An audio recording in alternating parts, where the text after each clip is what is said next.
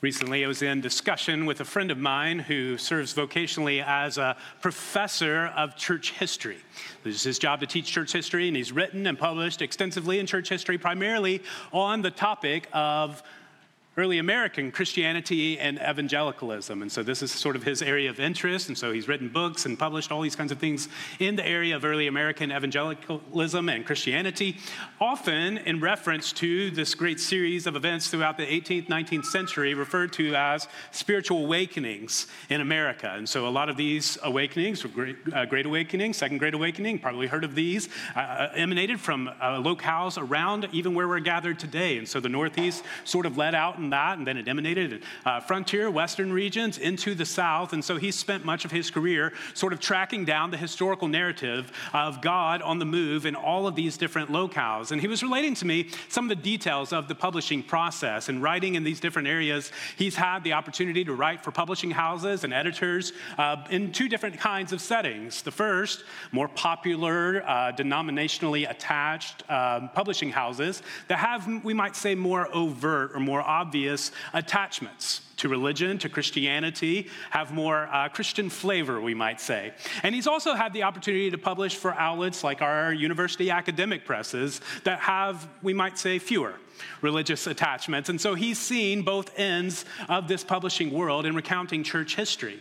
And when recounting church history, often he gets to points in writing historical accounts where he's describing an event in such a way, he arrives at this point that he needs to describe something that can't be seen. Within the scope of spiritual awakenings in our country, around the world, there is this portion, this element of these types of stories that we can't explain by human means. We need to say something to the effect of God was at work, that God's Spirit was reviving the church across the land, that God was changing people's lives. And as he was to write statements in this regard, God did this, in these publishing houses with more explicit religious commitments, those statements would pretty much be okay. Fly without any flag, without any note. And yet, when he would write for some of the academic university presses, often an editor would flag these sorts of comments with a note in the margin that said something along the lines of, work with me here, right? And by work with me here, what they meant was, is there any other explanation for what happened?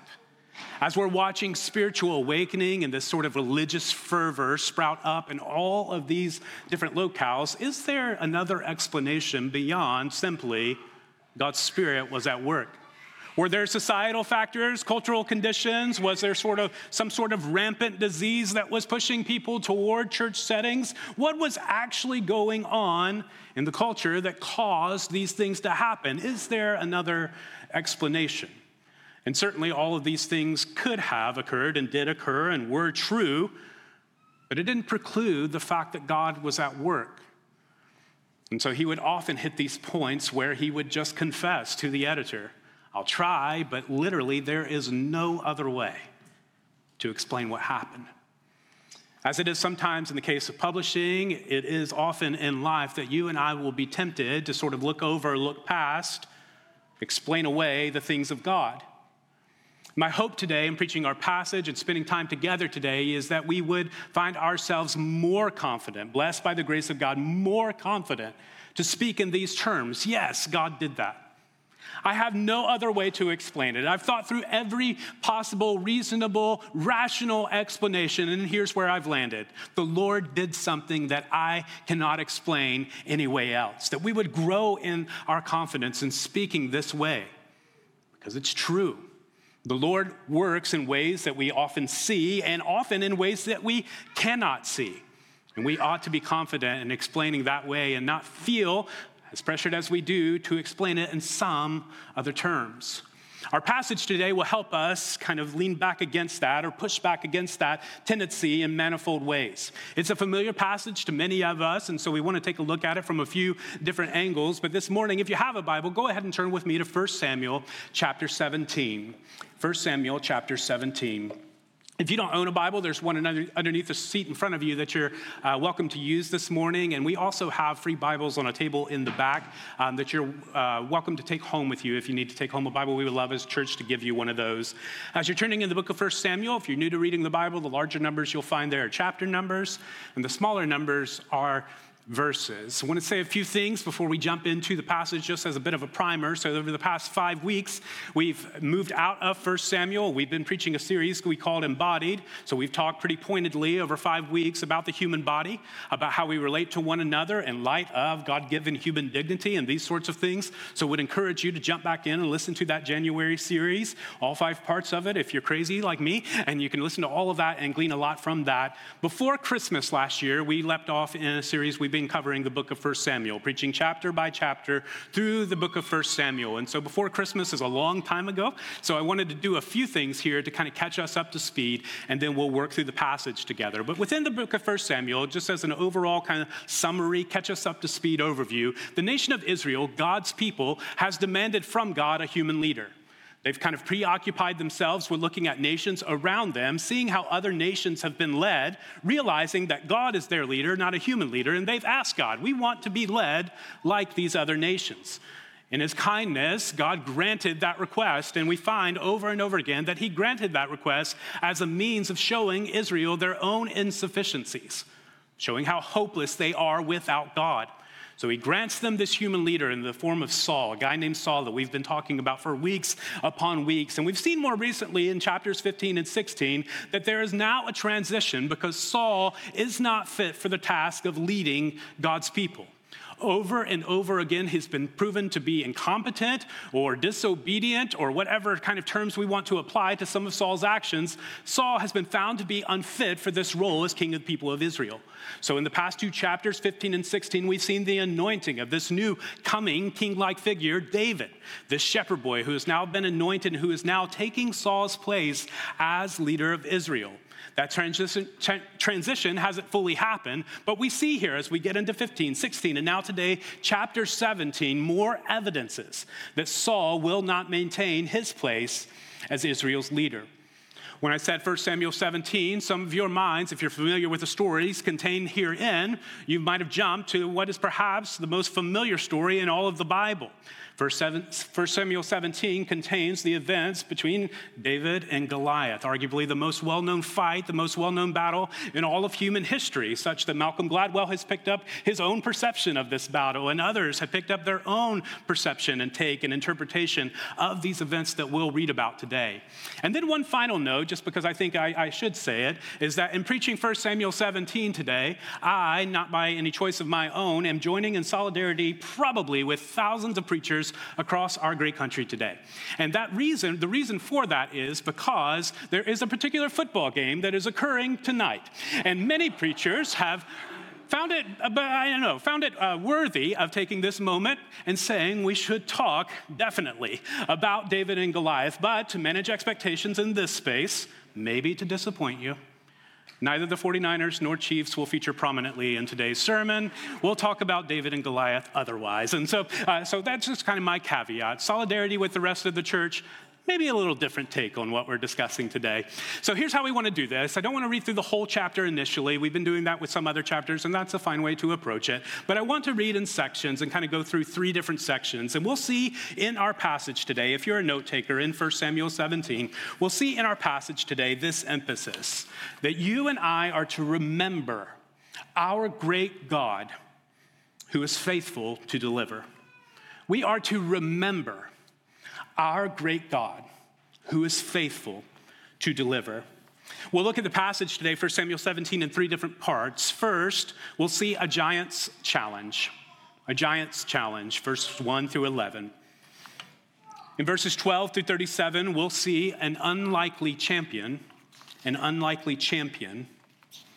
then in the final section, verses 38 through 58, we'll see the Lord's sure deliverance.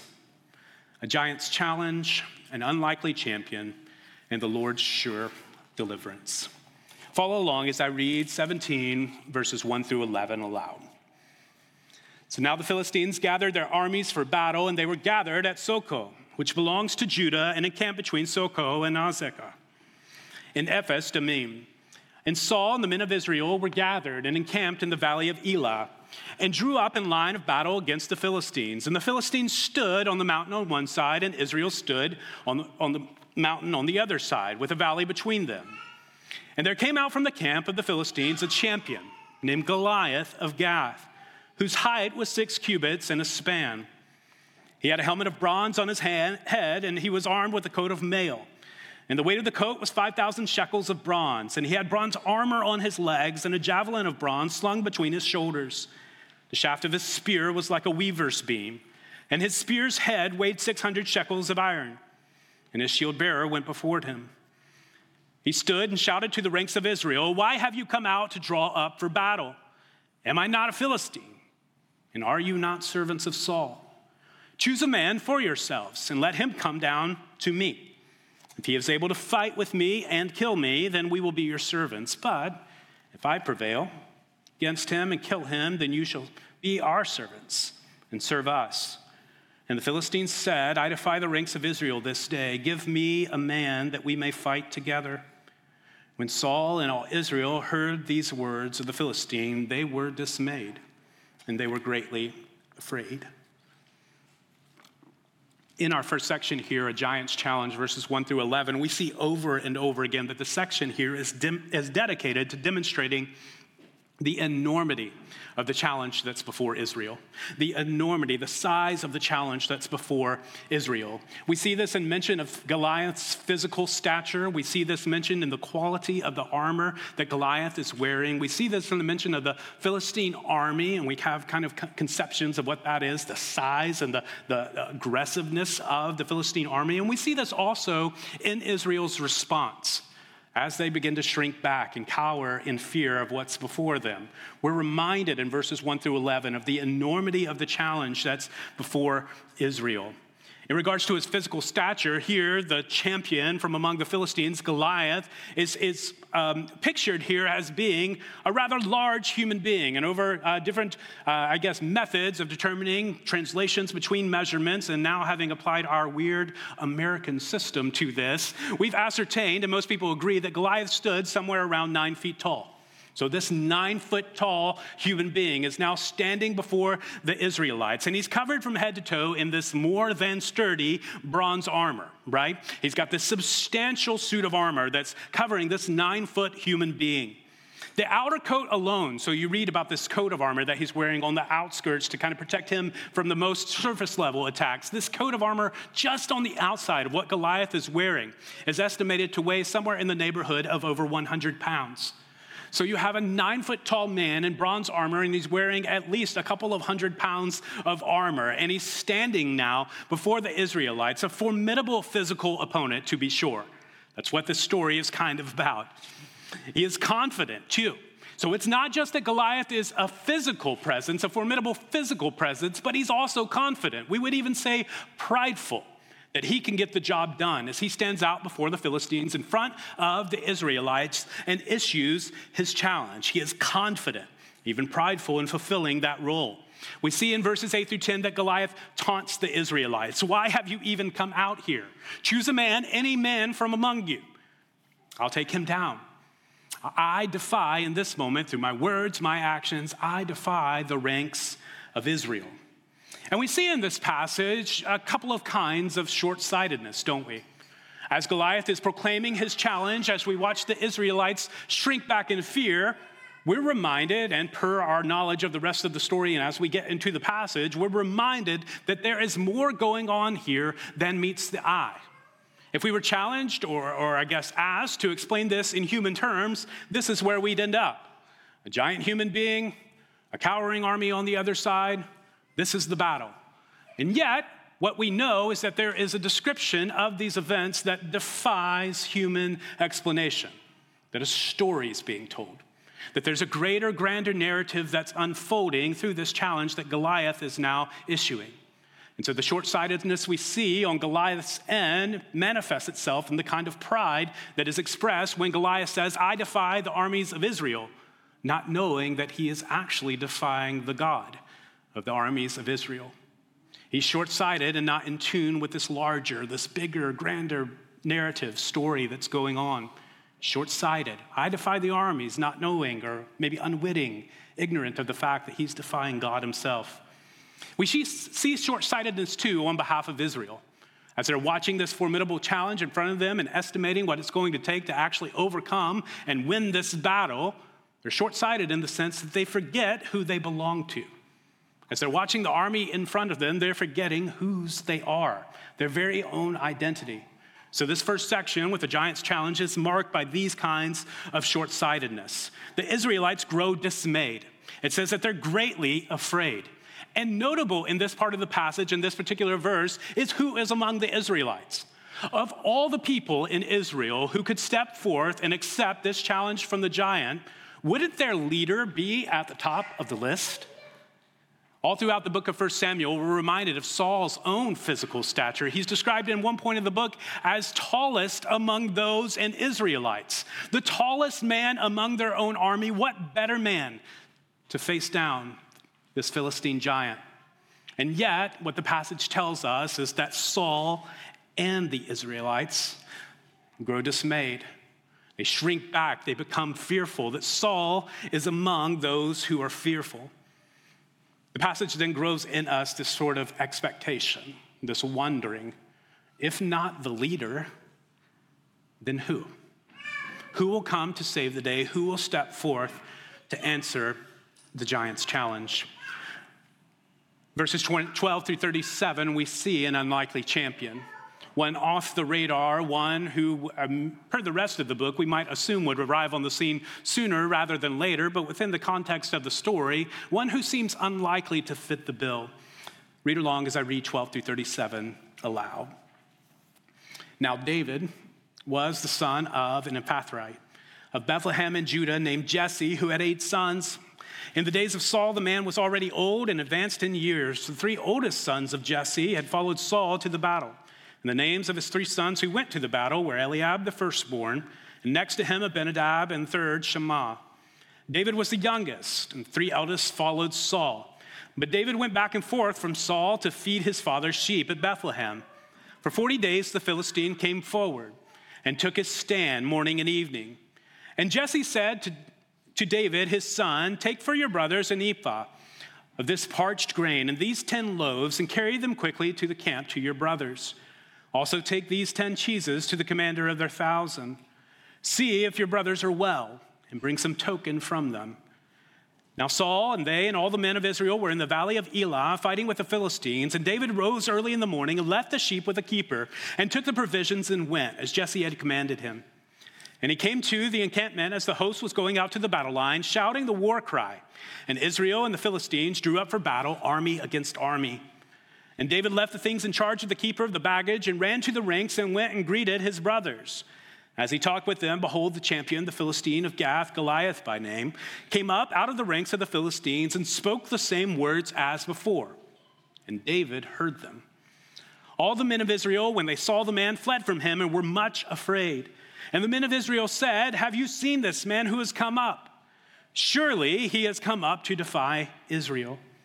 And the king will enrich the man who kills him with great riches, and will give him his daughter and make his father's house free in Israel." And David said to the men who stood by him, "What shall be done for the man who kills this Philistine and takes away the reproach from Israel? For who is this uncircumcised Philistine that he should defy the armies of the living God?" And the people answered him in the same way, "So shall it be done to the man who kills him." Now Eliab, his eldest brother, heard when he spoke to the men, and Eliab's anger was kindled against David, and he said, "Why have you come down?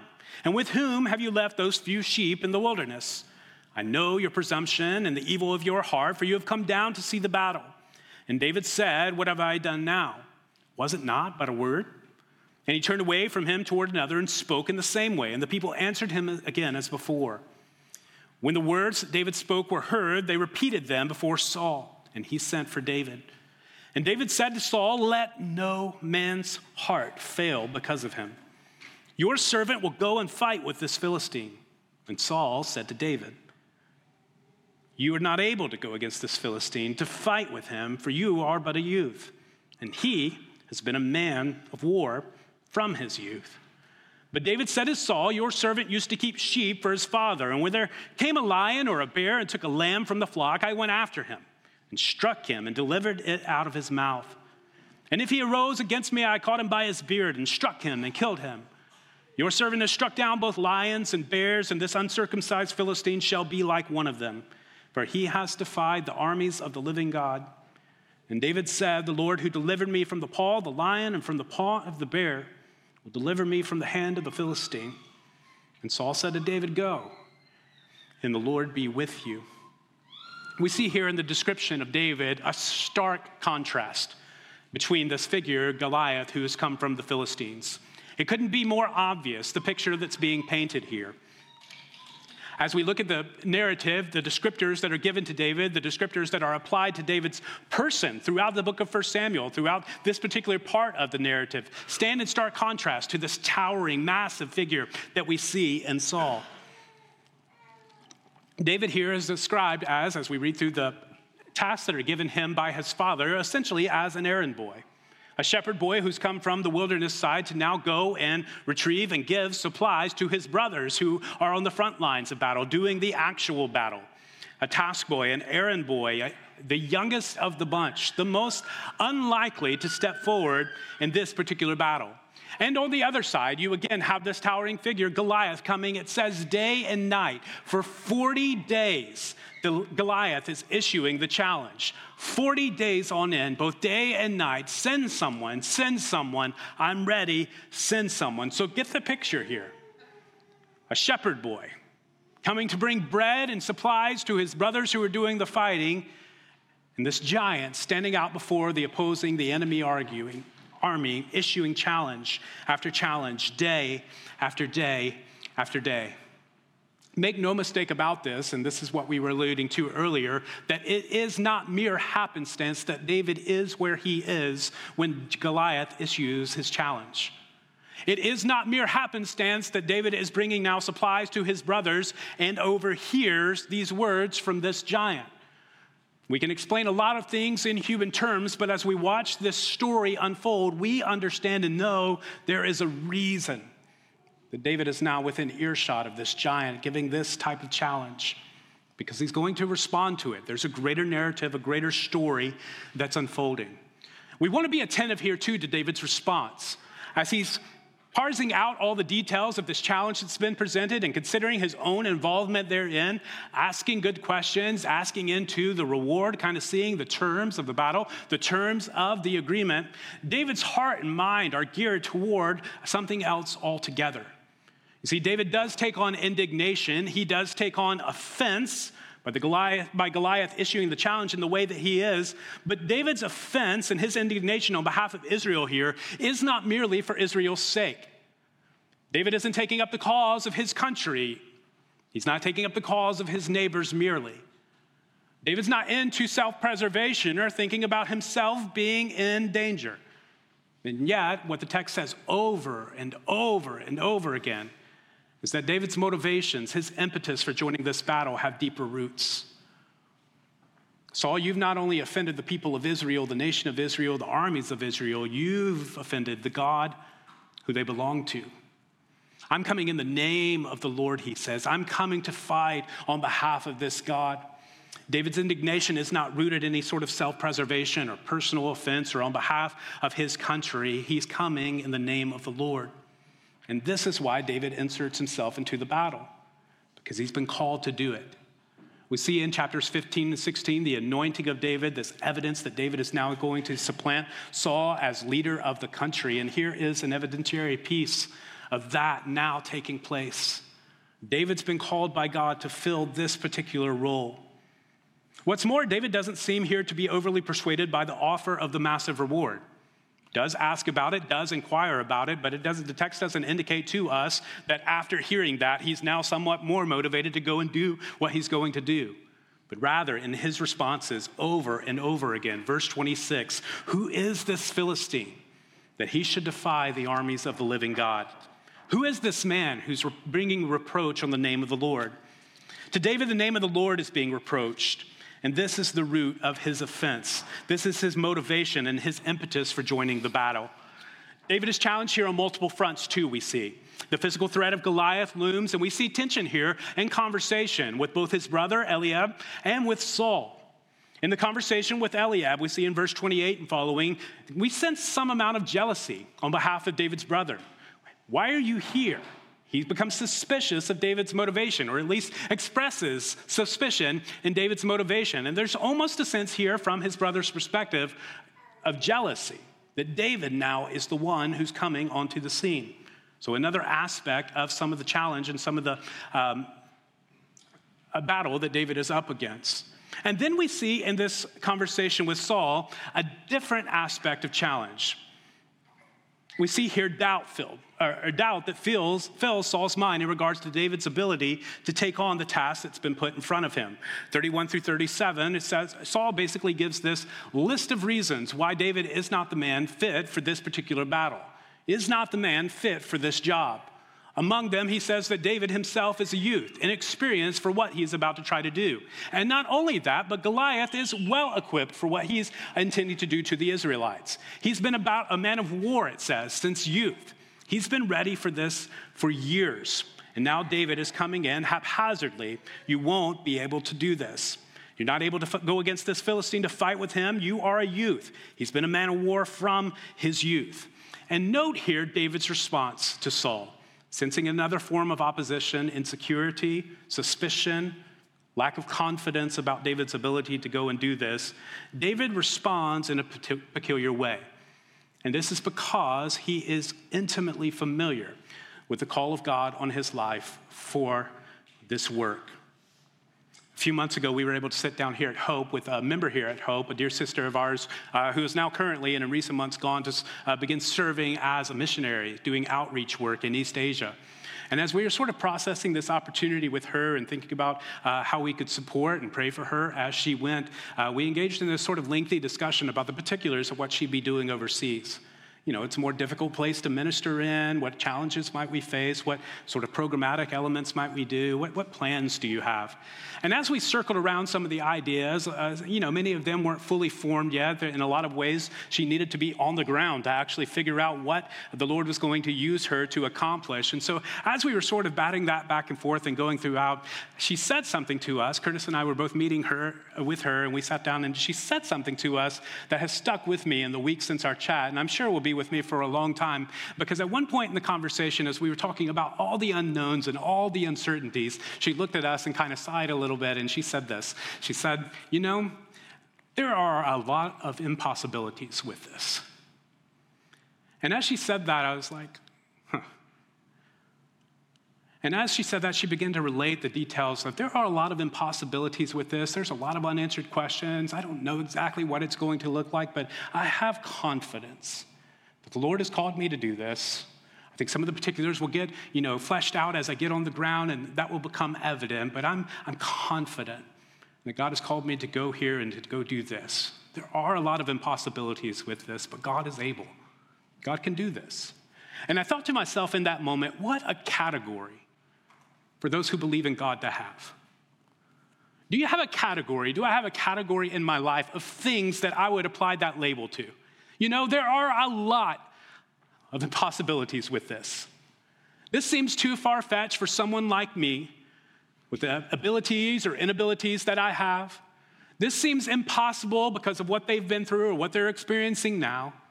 This seems impossible because of the things that I've been up against or the things that I've been challenged by or the limitations that I sense in my own life. There are a lot of impossibilities with this. Do you have a category like that? Do I have a category like that? Because you see, holding this category in proper tension allows us opportunity to express faith and trust in our God who is able. Without a category in like this, I'm content and I'm intent on doing things my own way. If I only live life in such a way that I can manage every detail and pull everything off, then what need is there for my great God who is faithful to deliver? And yet coming to God with this category of things that are far beyond myself reminds me of this truth, that God is glorified in our dependence on him. That God is glorified in our dependence on him. God is glorified when we have things in our life that we know we cannot do, but we believe he is able. This is increasing our faith as we practice this remembrance of God's ability and his faithfulness. And this is the premise of David's response, isn't it? You may not see in me one who's fit for the task. There are a lot of impossibilities with this, but I face lions and I've faced bears. I've plucked sheep from their mouth and I've laid them flat when they attacked because the Lord fought for me. Because the Lord was with me. The battle was the Lord's. I fought on behalf of him. There are a lot of impossibilities with what David is up against, and yet he doesn't fight the battle alone. The Lord is with him, and this is the impetus. His motivation is the Lord's. And the battles that the Lord's fighting, and the battles that the Lord will win. As we seek to entertain the impossibilities in our life, and we'll circle back to this at the end of today as well, as we seek to entertain the things that are far beyond us and impossible for us, I think it's important too that in a community of faith like this, that we find it in and of ourselves to find opportunity with one another to maybe lend faith to those around us. Maybe someone in your community, maybe someone who's close to you is experiencing something that is far beyond your understanding right now, that is far beyond what you have actual words and encouragement for. But in that moment, how glorious of an opportunity do we have to turn and say, hey man, hey sister, I don't know what to say here, but I know our God is faithful. I've seen him be faithful over and over and over again. This is the type of remembrance that we're after, and the emphasis of our passage, that we remember our great God and his faithfulness to deliver. Not only do we remind ourselves of God's faithfulness time and time again throughout our lives, we help remind each other of God's faithfulness too. Every single time the Lord has been faithful to you is evidence that he will yet be faithful again. Sustained reflection on God's faithfulness to you in the past girds us up, plants our feet such that we're ready for him to be faithful again, expecting that he'll be faithful again. David's banking his life on God's faithfulness. Standing down this giant, standing in front of this tall task in front of him, and the only thing that he can point to is, God's done it in the past. Here we go. God's done it in the past. He's confident the Lord's purposes will be fulfilled, and that confidence springs from his long list of remembrances of God's faithfulness to him before. The famous Baptist preacher Charles Spurgeon writes of the value of this type of remembrance for us, noting that we ought not be unmindful of the way by which the Lord our God has led us. For if we are unmindful, we shall lose much. He says some saints have very short memories. It has been well said that we write our benefits in dust, fleeting, and our injuries in marble. He says it's equally true that we generally inscribe our afflictions upon brass, and the record of God's deliverances are written in water. What's Spurgeon after here? He's saying that we attend to ascribe to our trials and our suffering and our hardships this kind of sense of permanency. And it will always be this way. And I'll always be downcast. I'll always be overcome. And then we attend to ascribe to the things of God, remembrance of God's faithfulness, more fluidity, fleeting thoughts in our own mind. And yet we're called to remember. He says, we ought not be this way, Spurgeon continues. He says, if our memories were more tenacious of the merciful visitations of our God, our faith would be strengthened in times of trial. How proactively are we being in recalling to mind the ways that the Lord has been faithful to us? For David, reflections on the Lord's faithfulness in this way allowed his feet and faith to be firm in the face of great difficulty and pervasive fear that existed all around him. And yet David's remembrance and resulting confidence from it in this way prepared him to bear witness to and take part in the Lord's deliverance. And that's what we see in our final section here in 38 through 58. The Lord's sure deliverance. Follow along as I read 38 through 58. Then Saul clothed David with his armor. So David's now going into battle against this giant. He put a helmet of bronze on his head and clothed him with a coat of mail. And David strapped his sword over his armor. And he tried in vain to go, for he had not tested them. Then David said to Saul, I cannot go with these, for I have not tested them. So David put them off. Then he took his staff in his hand and chose 5 smooth stones from the brook and put them in his shepherd's pouch.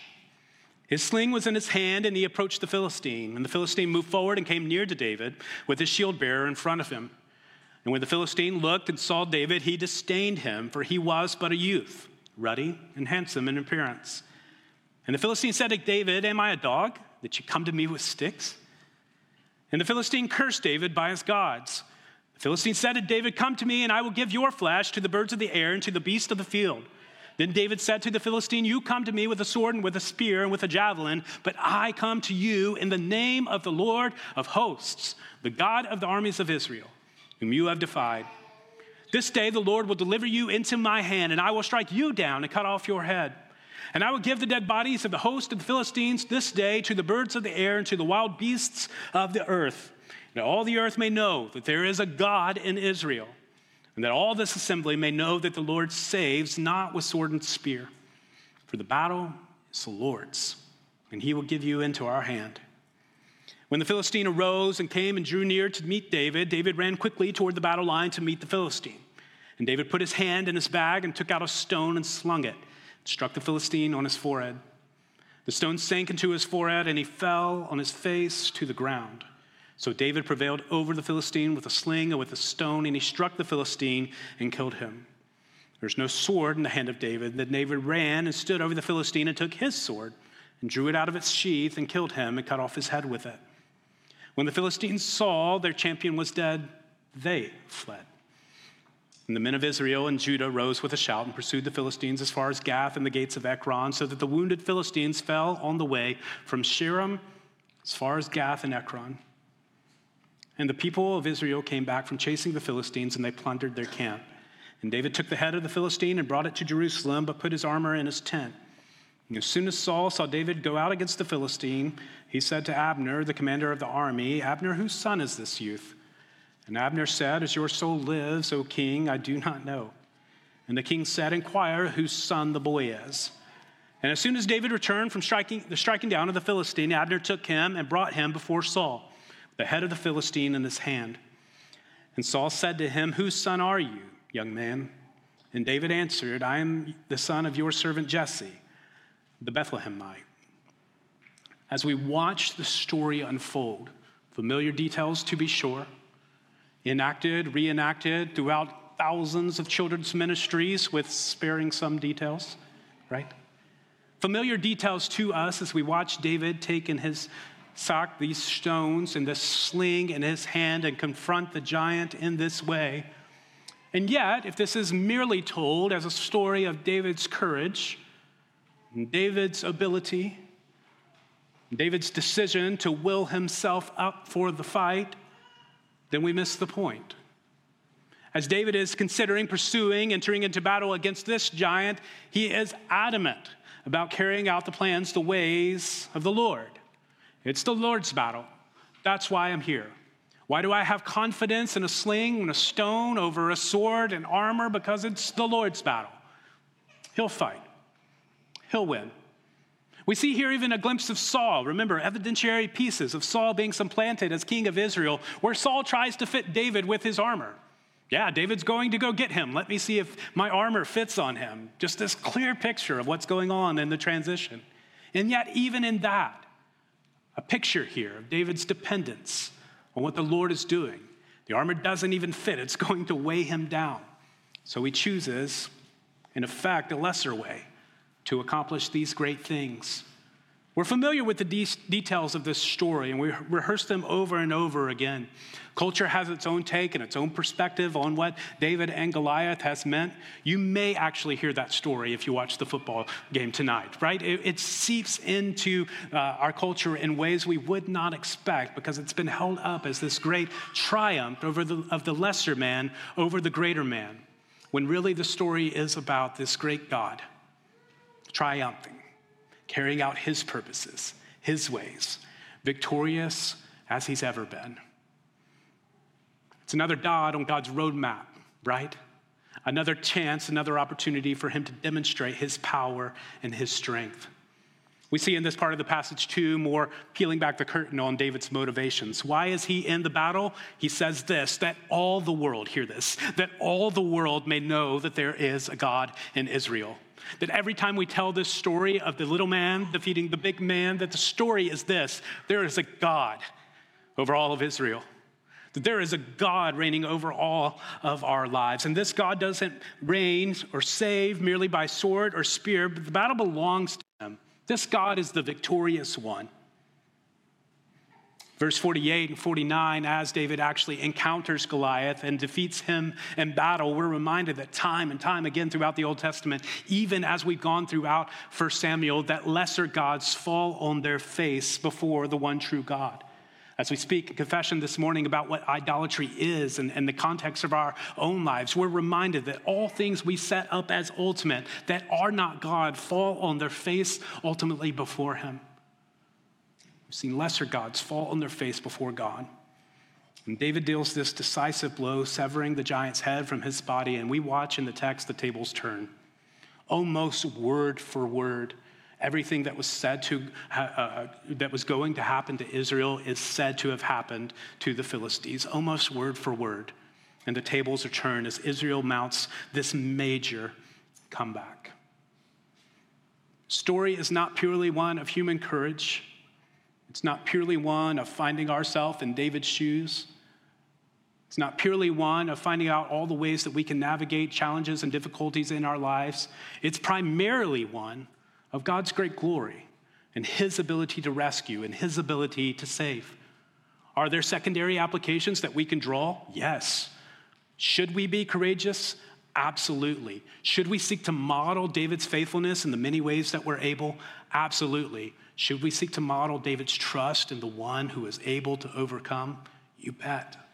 This is a story about God and his goodness and his glory. And ultimately, as we watch this narrative unfolding in the background, this bigger story that we stay attuned to, as we begin to explain this story in terms of God did this, as we describe this story in that way, we're reminded that David's story with Goliath ultimately points to this more ultimate reality.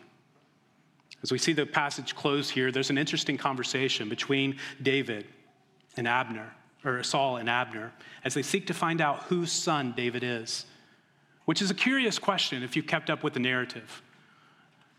David has served in the service of Saul for years. He's played the lyre. He's played songs that calm the king. David's known by Saul. He's a known quantity. And yet Abner and Saul are having this conversation. Whose son is this man? And note the question here isn't who is this man, because they have some idea of who he is. But whose son is he? Where is he from? On one hand, this is a practical answer to the question mentioned before in the reward. The man who kills Goliath is going to receive benefits for his family. Where should those benefits be spread out? David's family. We need to figure out who that is. On the other hand, David issues this rattling statement at the end of our passage. David's not just any man. He's the son of Jesse, a Bethlehemite. This same Jesse that the prophet Isaiah, the apostle Paul remind us from whom a root will spring. And we're reminded David is this son of Jesse, and that within the lineage of David, there will be this messianic figure. One who comes to save, yet in different ways. Jesus himself, born from the lineage of Jesse and David, now comes as a conquering king. And this 1 Samuel 17 passage, with all of its fun details included, points us straight to Jesus. Reminds us that the salvation we see in here, David being delivered, liberated from the challenges in front of us, speaks of a greater deliverance, of greater liberation. That's worth our reflection on, that's worth our response to. David is a pointer to Jesus. He tells us all about him. And so it's worth our time to take time to reflect on Jesus' work done in your life and in the lives of those around us, as we're reminded here of this great rescue from sin, this great deliverance that we now have to treasure and celebrate. How often do you reflect on Jesus' deliverance, salvation in your own life? I'm awed by it in mine. Not frequently. I'm not like sitting at dinner with Paige and I'm like, you know what? Salvation's awesome, right? It's not this like ongoing thing, right? But often. How often are we reflecting on Jesus' deliverance from sin in our own lives and what that has actually meant for us?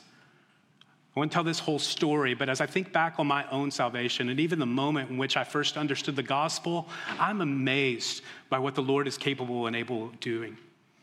I went to a small Baptist church, and I was at an actual prayer meeting in someone's home at this small Baptist church, and it was me. I was 15 years old, and I was sitting next to my very first pastor. He was in his mid-30s, and he was sitting next to me, and no one else in the room, probably 12, 15 people in the room, no one else in the room besides us was under the age of like 60 or 65.